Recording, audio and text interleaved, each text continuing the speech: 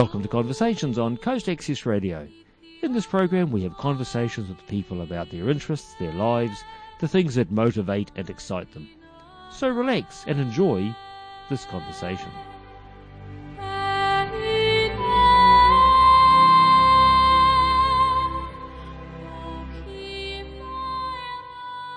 My guest today is Paul Bright, who many will know from Bright's Photo Lab here in Waikanae. Welcome, Paul. Thank you, Graeme. Yeah, thank you. Major change coming up in your life. You're shutting the doors of the shop after, 20-something years? Yeah, 22 years. It's going to take a bit of getting used to.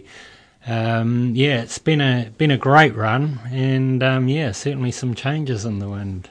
Right, so the first question is why, because people will always be speculating that, on all sorts of things. Yes. So why are you calling it quits? Well, it's nothing too dramatic. It's not because I haven't got enough work. I've got plenty of work, lots of customers, great customers, and it's not because of COVID either. I'm sure I could work my way through that as well. It's just simply that I've been there for 22 years. I opened in January in 2000. And after 22 years, I'm feeling it's time to sort of move on to another chapter of my life, really. Right. I've got lots of projects at home and things to do. Your wife has got a list of several pages? And then some. So, it's that simple, really. It's been a great run. I've had great customers. It's been a lovely shop, and I've really enjoyed it. But it's just simply time for a change. Time for a change. Time for me to move on. So, and that's it, really. Now, we chatted the other day, and you told me just what you've said now. And I thought it would be a very interesting interview to talk about the changes you've seen in those 22 years in photography. I guess you had a photographic interest before the shop period. Yes, I did have a little bit of an interest in photography, but it was fairly minor. Where I originally got into the industry was by trade. I'm a mechanic, and I had a little bit of photographic interest, and I applied for a job in a photo lab. And as an assistant, and he said he couldn't pay me enough as an assistant. And a couple of weeks later, he rang back and he said, the guy who was running his lab had left, and he would love me to come in and run the lab. And I said, well, I don't know really anything about photography as far as that. And he says, no, but I really would like you to be able to fix my machines. Because at the time, if his machine broke down, it cost him a couple of grand to get a technician up from Wellington in a day of no production. Right. So whereas I could fix and service his machines, and he said I could teach you photography, that's no problem, but I really want your mechanical skills, and that's how I got into it. Right. And it was, and because it's a bit weird going from mechanicking to photography. Oh, indeed. But anyway, so I jumped, and and never looked back really. And you jumped in at a point where the huge technology wave came through. It was a little bit before that when I jumped in. It was still well embedded in 35mm. Yeah. The technology had gone from the big processing lab. There was the Kodak lab in Pororua, and all films kind of went there. And then they started producing these mini labs that the pharmacies could have, which was a little mini machine that would do the processing of the films. And that's when I jumped in, when we had these mini labs. Right. And the introduction of those. This is well before digital was even, dreamt up. Right. Although Kodak had one or two things. But, then I, dived into that and spent a number of years running labs for other people and the such like. Then came and worked for Barry Herbert in the pharmacy in Waikanae here, running that lab. Mm-hmm.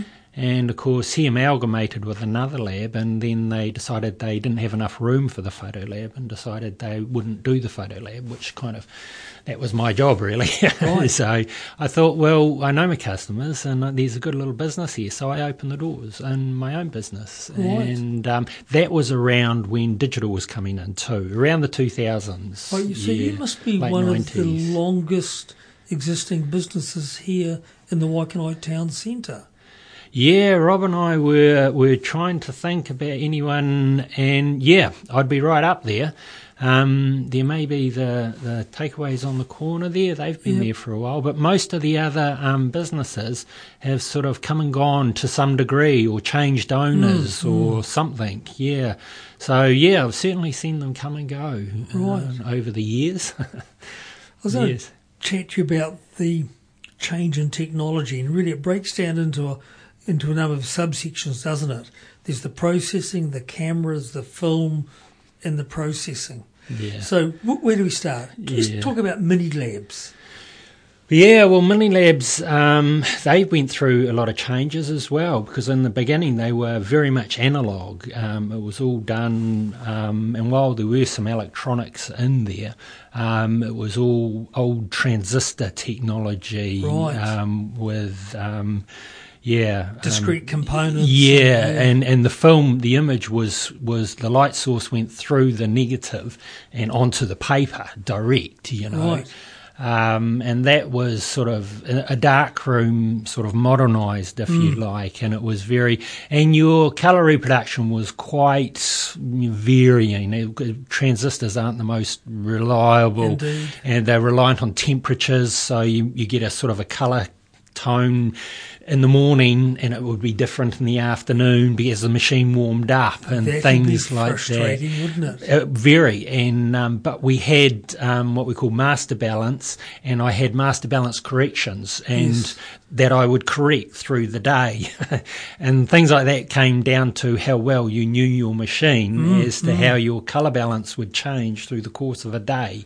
It was very much knowing your machine, so colours could vary from lab to lab, depending on how well the person with the machinery knew their machinery to correct for colour biases and things like that. But you were still having to handle chemicals very much within the machines? Very much so. Now, have the chemical basis stayed constant and just the machines changed around it? No, the chemistry's changed, the papers have changed. So in the beginning, back in the 70s, 80s, you generally used a chemical process called EP2. And you'll notice now, looking back, some of your old photos might have changed colour a bit. We have wedding photos taken in 31st of August 1974, just to save myself, and they've turned yellow. Yeah. All the yellows bleached through, and all the other colours have disappeared out. Absolutely. So they would have been printed on EP2 paper, and one of the downsides was that was the sort of playing around with the early stages of colour, and so understandably it takes a little while to get, and they don't always know how these things are going to last, and EB2 wasn't a very stable process. At the beginning when you first print them, they were fine, but they didn't have a very good longevity and colour stability. In about, I'd say the early 90s, somewhere around there, mid-90s, they changed to an RA4 process from EP2. The EP2 chemistry was horrible too. The developer, it was like mixing oil with water. It didn't. You have different parts, part A, B, and C, and you mix it up sort of together. And those components did not want to mix together. Right. So you had to set your mixer going to mix those up and leave them mixing for an hour or two to try and mix them together. So the chemistry was kind of fighting itself, and that's never a good sign. But anyway, RA4 was a completely different process, and it was much better, far more stable, and much nicer chemistry, if you like. And that's pretty much stayed right through now, the RA4 process. But the mini labs have changed, and they've gone to digital processing. Indeed. And away from the old transistors that warmed up and cooled down. And no, we've gone to around the 2000s, early 2000s. Everything was going digital, and from that point on, most of your machines, they didn't print directly from the negative, and that the negatives were scanned. And that's what it is now. So the negatives are scanned at high resolution, and then they're digitally printed onto the paper by various means. My particular machine prints via visible lasers through a process like that. So it scans the negative, and then then it's a digital image then effectively. And that also allowed us to print from digital files. Right. As digital was coming in as well, so it gave us a cross between negative and digital, and we had kiosks and an input computer, if you like, that you could load up your digital files, and then it could print onto photographic paper from a digital file. Right. Yeah. You've just raised, well, not a tangent, but I was going to ask you that as well, is the whole computer processing. Yeah. Yeah. Think back to the early 286s and Yes, such, I know. which didn't have enough horsepower to pull a chook off its nest. I know. Through to now to really powerful, even home computers with a huge amount more processing power. Absolutely. It's changed horrendously. Yeah, I mean, just the whole digital everything has just changed, and some of the early digital cameras, they really struggled for a decent image. Well, yes, you could get an image. There was no way it was comparing to negatives. Right. And there was that comparison everyone made. From digital to negatives, and for many years people going, this digital stuff, it'll never be as good as film. And that rendered the whole resolution race between camera manufacturers trying to get the resolution, the clarity up to film standards and things like that. And that was quite interesting. I've still got some of the old cameras, and you can just about count the pixels on the photos. I've still got my old Minolta SLR. Yeah. It is a beautiful camera. Absolutely. It clicks and winds and shutters and definitely. But can you buy film now? You can, and you will be able to for a while yet. Having said that, right at this point in time, there is a manufacturing shortage. They are having problems with some of the raw materials required to make film. So there is a bit of a global shortage, but that's only a temporary thing, I'm sure. And yes, you can buy film. You can buy 35mm. They have very much limited the range. Used to be able to get all these things, all sorts of different types, but that's reduced, but you can still get film. Is there anybody left in New Zealand still processing? Most definitely. I was processing. I was hand processing them in the darkroom. I went back to the old Patterson tank just because I have the knowledge of being able to do it, and they came out really nice because I was using fresh chemistry all the time. But WPS, Wellington Photographic Supplies, they are still processing film. Right. They're in Petone. They've just moved to Petone, but they're great. They will happily develop your film for you. There's some other labs around. There's Camera Place up in Levin, and while they don't process it on site, they will be able to organise it for you, and sort it out for you. So it is doable. When you look at a high quality print from an old SLR, printed on paper, etc., and you compare it to the very latest digital camera and processing, yes, what's the difference? Is one better? Can you detect any difference between the two? Yeah, they do have a little bit of a different look, I find. It is hard, it's sort of, because there's two parts to it really. So it's hard to distinguish exactly what you're talking, because there's the capture side of it, film versus digital camera, and in a print there's also the print side of it. Old school print were all done on optical machines, if you go back, whereas nowadays everything's printed digitally. So it's not just the image capture, it's also the printing process. Right. Even if you've caught it on film, these days it's scanned and then still printed digitally. Right. So, and I love an old school print off film that's been printed optically. And when everything's right, their prints are stunning. They're absolutely magic. And they do have a different look. There's no two ways about it. It's a bit of an X factor. It's hard to really put a finger on exactly. I'm not sure if it's sometimes digital modern stuff can maybe look a little bit over sharpened. Maybe sometimes I've seen modern digital prints on some of the modern digital printers. I find sometimes the colours can be a bit oversaturated. Right. So sometimes, like if you a photo of a lawn and the grass is just green. And the intensity. It's a false green. It's not true. You know. I have seen that on some of these digital processes. And one of the big differences between film versus digital is that digital is printed differently in that every single pixel holds its own colour value and is printed as per that value, whereas film, the whole thing is printed as one. Right. So with a negative or old school printing, if you knew, and we used to use people's skin tones as a colour reference, because skin tones generally are much the same, and once you get one colour right, all the other colours would fall into place. Right. Whereas with digital, just because you got the reds right doesn't mean the blues are going to be right, because the colours are printed individually. Right, yeah. So, in a way it was a little bit easier in the old days because you could just get one colour right and everything else would just fall into place.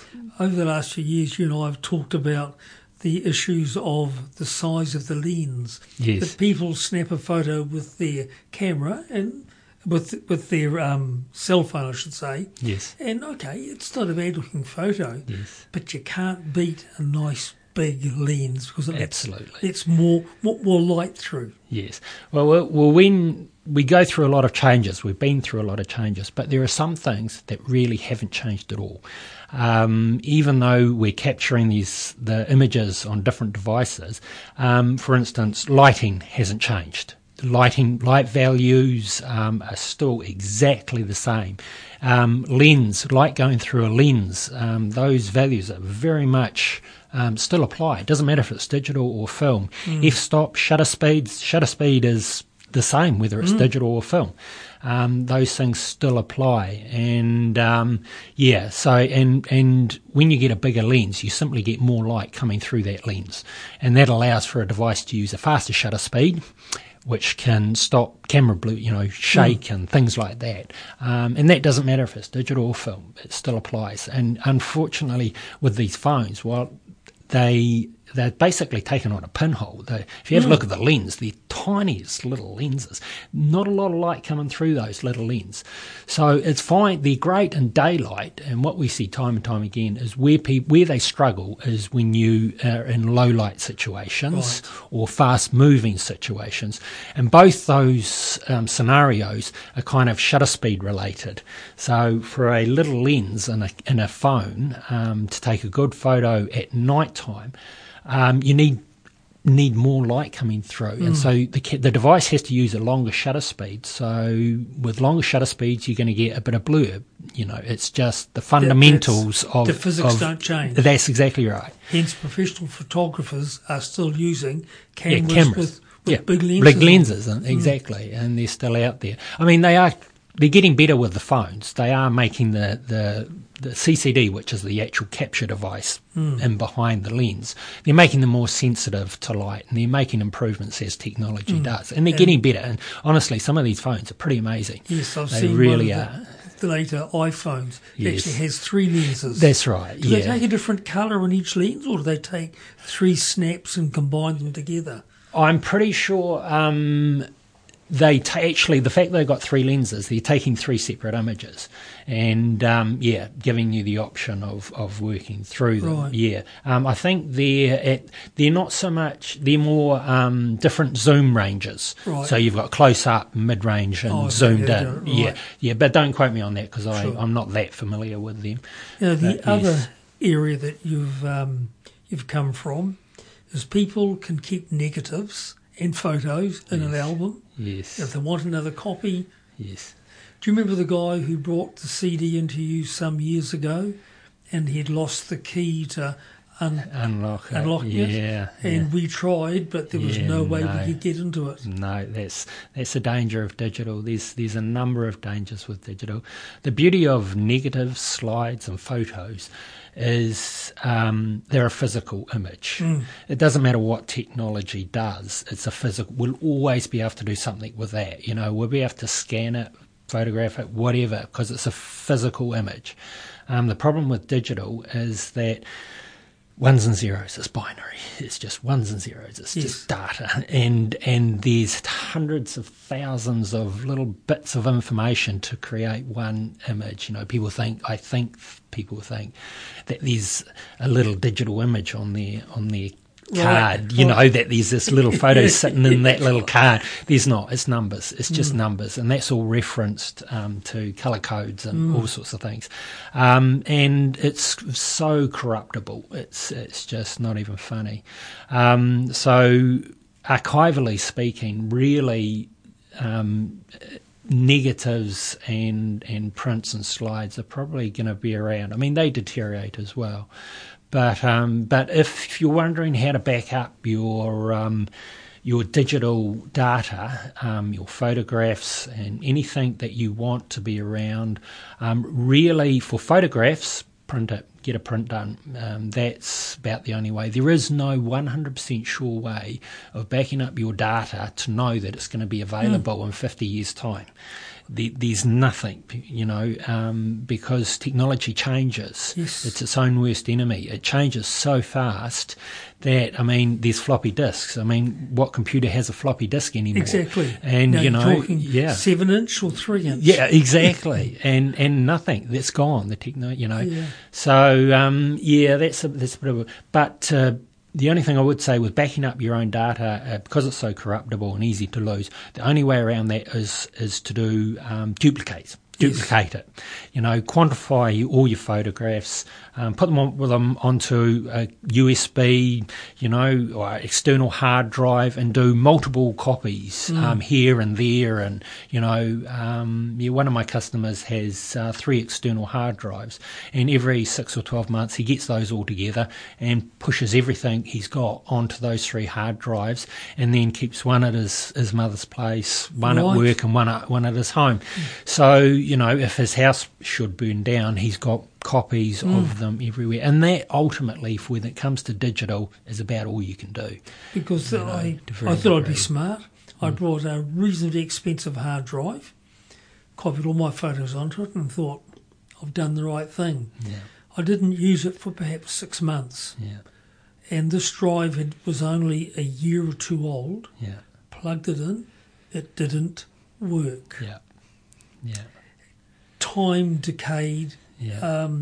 A capacitor or something in the power supply. Yeah. Now, luckily, I'm a tech, so I was able to recover it. Yes. But for a few hours, there was a wee bit of perspiration in the room. Absolutely, yes. I've done that for a number of customers. Come in with a bad hard drive, and same with you. I managed to dive in and recovered a number of hard drives. But that's the danger of it. There is also, I'd say, the cloud, iCloud, and places like that, and Google have storage, and that's great. And they have their uses, especially if you've got like an iPhone or whatever, and you lose your phone. If it's all uploaded to iCloud and such like, you can just simply buy a new phone and grab it all again, and that's wonderful. The only thing I would like to point out, though, and this is a little bit of a misconception, those places, they are a bricks and mortar building. People do seem to, and it's a good name, iCloud, and people think that it's just out there, somewhere. It is in a building. It is they have massive servers, and they do have multiple off-site servers to back up, because they do backups as well, and things like that. But... And I wouldn't be not completely myself comfortable with relying solely on them.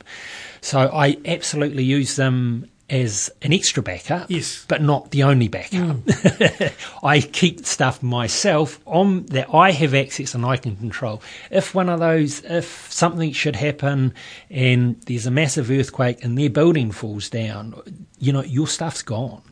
So in the end, well, I've got a box of photos taken of my grandfather the weeks before he sailed off to Gallipoli. Now, those photographs are still in perfect condition. Nice. They're big. Yes. And they're not really black and white. They're kind of a browny, sepia-coloured and white. Yes. But I still have them. Yes. And my fear is that in 50 years' time, we're going to have this big hole in our history. Yes. I think that's a fear shared all around the world, isn't it? That is a view that's shared with a lot of historians as well. We just get caught up in this, I don't know a way around it, and it's just the way everything goes, and sometimes you just don't have the control to it. But yes, it is a very much concern, and I mean, at the moment, all computers binary essentially, and what happens and there is talk of computers going to a completely different data reference, and that isn't binary. And they're faster and all this, which is all very well. But in 50 years' time, what that would mean is that are they going to be able to still read binary? And if they're not going to be able to generally read binary, everything we're doing and everything we've done for the last 20 years will not necessarily be accessible. So what do you recommend? I've got 50 photos that I've identified as crucial family history. Yeah. Do I print them out on ordinary paper out of a inkjet printer, or get them printed by a photo lab on proper photo paper? And well, there's a few options there. So what I would say is your home printer that you buy from the local retail store, and you plug it in and go woohoo, and they're cheap as chips. So they use inks, and those inks are not really UV fast. They're just standard run them out inks, and I've seen it time and time again. I go to friends' place and they've just run off a photo on their little home printer, and that's fine. They've stuck it on the fridge, and then 12 months later it's changed colour. Yes. And more than that, it's faded, and that's because a lot of those inks are not UV fast. They will fade just with standard UVs. But, however, you can get chrome dye, which are dyes rather than inks. Now, chrome dyes are UV fast, and so a lot of the printers are capable of using chrome dyes, and they are UV fast, and they will make your photos last tenfold. Right. Yeah. So you can print, if you print on photo paper with chrome dyes, some of the longevities they're quoting, are pretty good, 50, 60, 70 years. And if it's folded into an album, that's... Yeah, that's right. If it's out of light and it's in a dry, dry, cool place and it's on chrome dyes, you'll get, that's not bad. Not bad at all. I mean, I actually, my machine, which is one of the reasons I went for my machine, because my machine is actually what you call silver halide. So that's your traditional photographic paper. The beauty of that, and I only ever printed on archival photographic paper. So my prints have a longevity of 80, 90, 100 years. That was one of the beauties of my prints. So that's a traditional developer, bleach and all that. A lot of the print labs now are using what they call dry labs, and they do use chrome dyes, so they should have a good longevity. The quoted longevities vary, and there's a lot of variables in how long an image will last, depending on how it's stored and where you put it in direct sunlight, and everything fades. Exactly. So and from there's so many variables. But the problem with silver halide is you're dealing with chemistry and everything, so a lot of labs are going away from that because it's a bit messy with chemistry, and so most of them are going dry lab now. I hate to say it, but we've run out of time. Yeah, sorry. So, on behalf of your customers and folk, thank you for the last 22 years. You've been a source of knowledge and long, detailed conversations and printed photos. So, we wish you well for the next 22 years and what that holds. Wonderful. Thank you, Graeme. And I'd like to take this opportunity to thank my customers. They're fantastic. They're just great to chat to, and they've just, been there all the time, and we went through some financial crises, and my customers were there for me. Yeah, so it's been great. Yeah. Good. And just I'm looking forward to the next chapter, I guess, and what I'm doing. So, yeah, excellent. It's wonderful. Thank you. My guest today has been Paul Bright, Bright's Photo Lab in Waikanae, which closes the doors this week.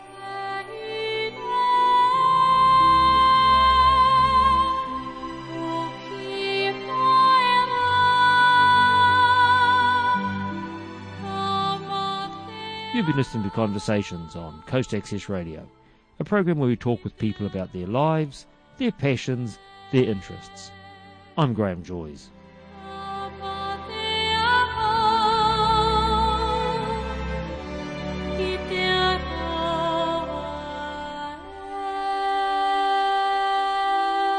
This program is made with assistance from New Zealand On Air for radio broadcast and through the accessmedia.nz website.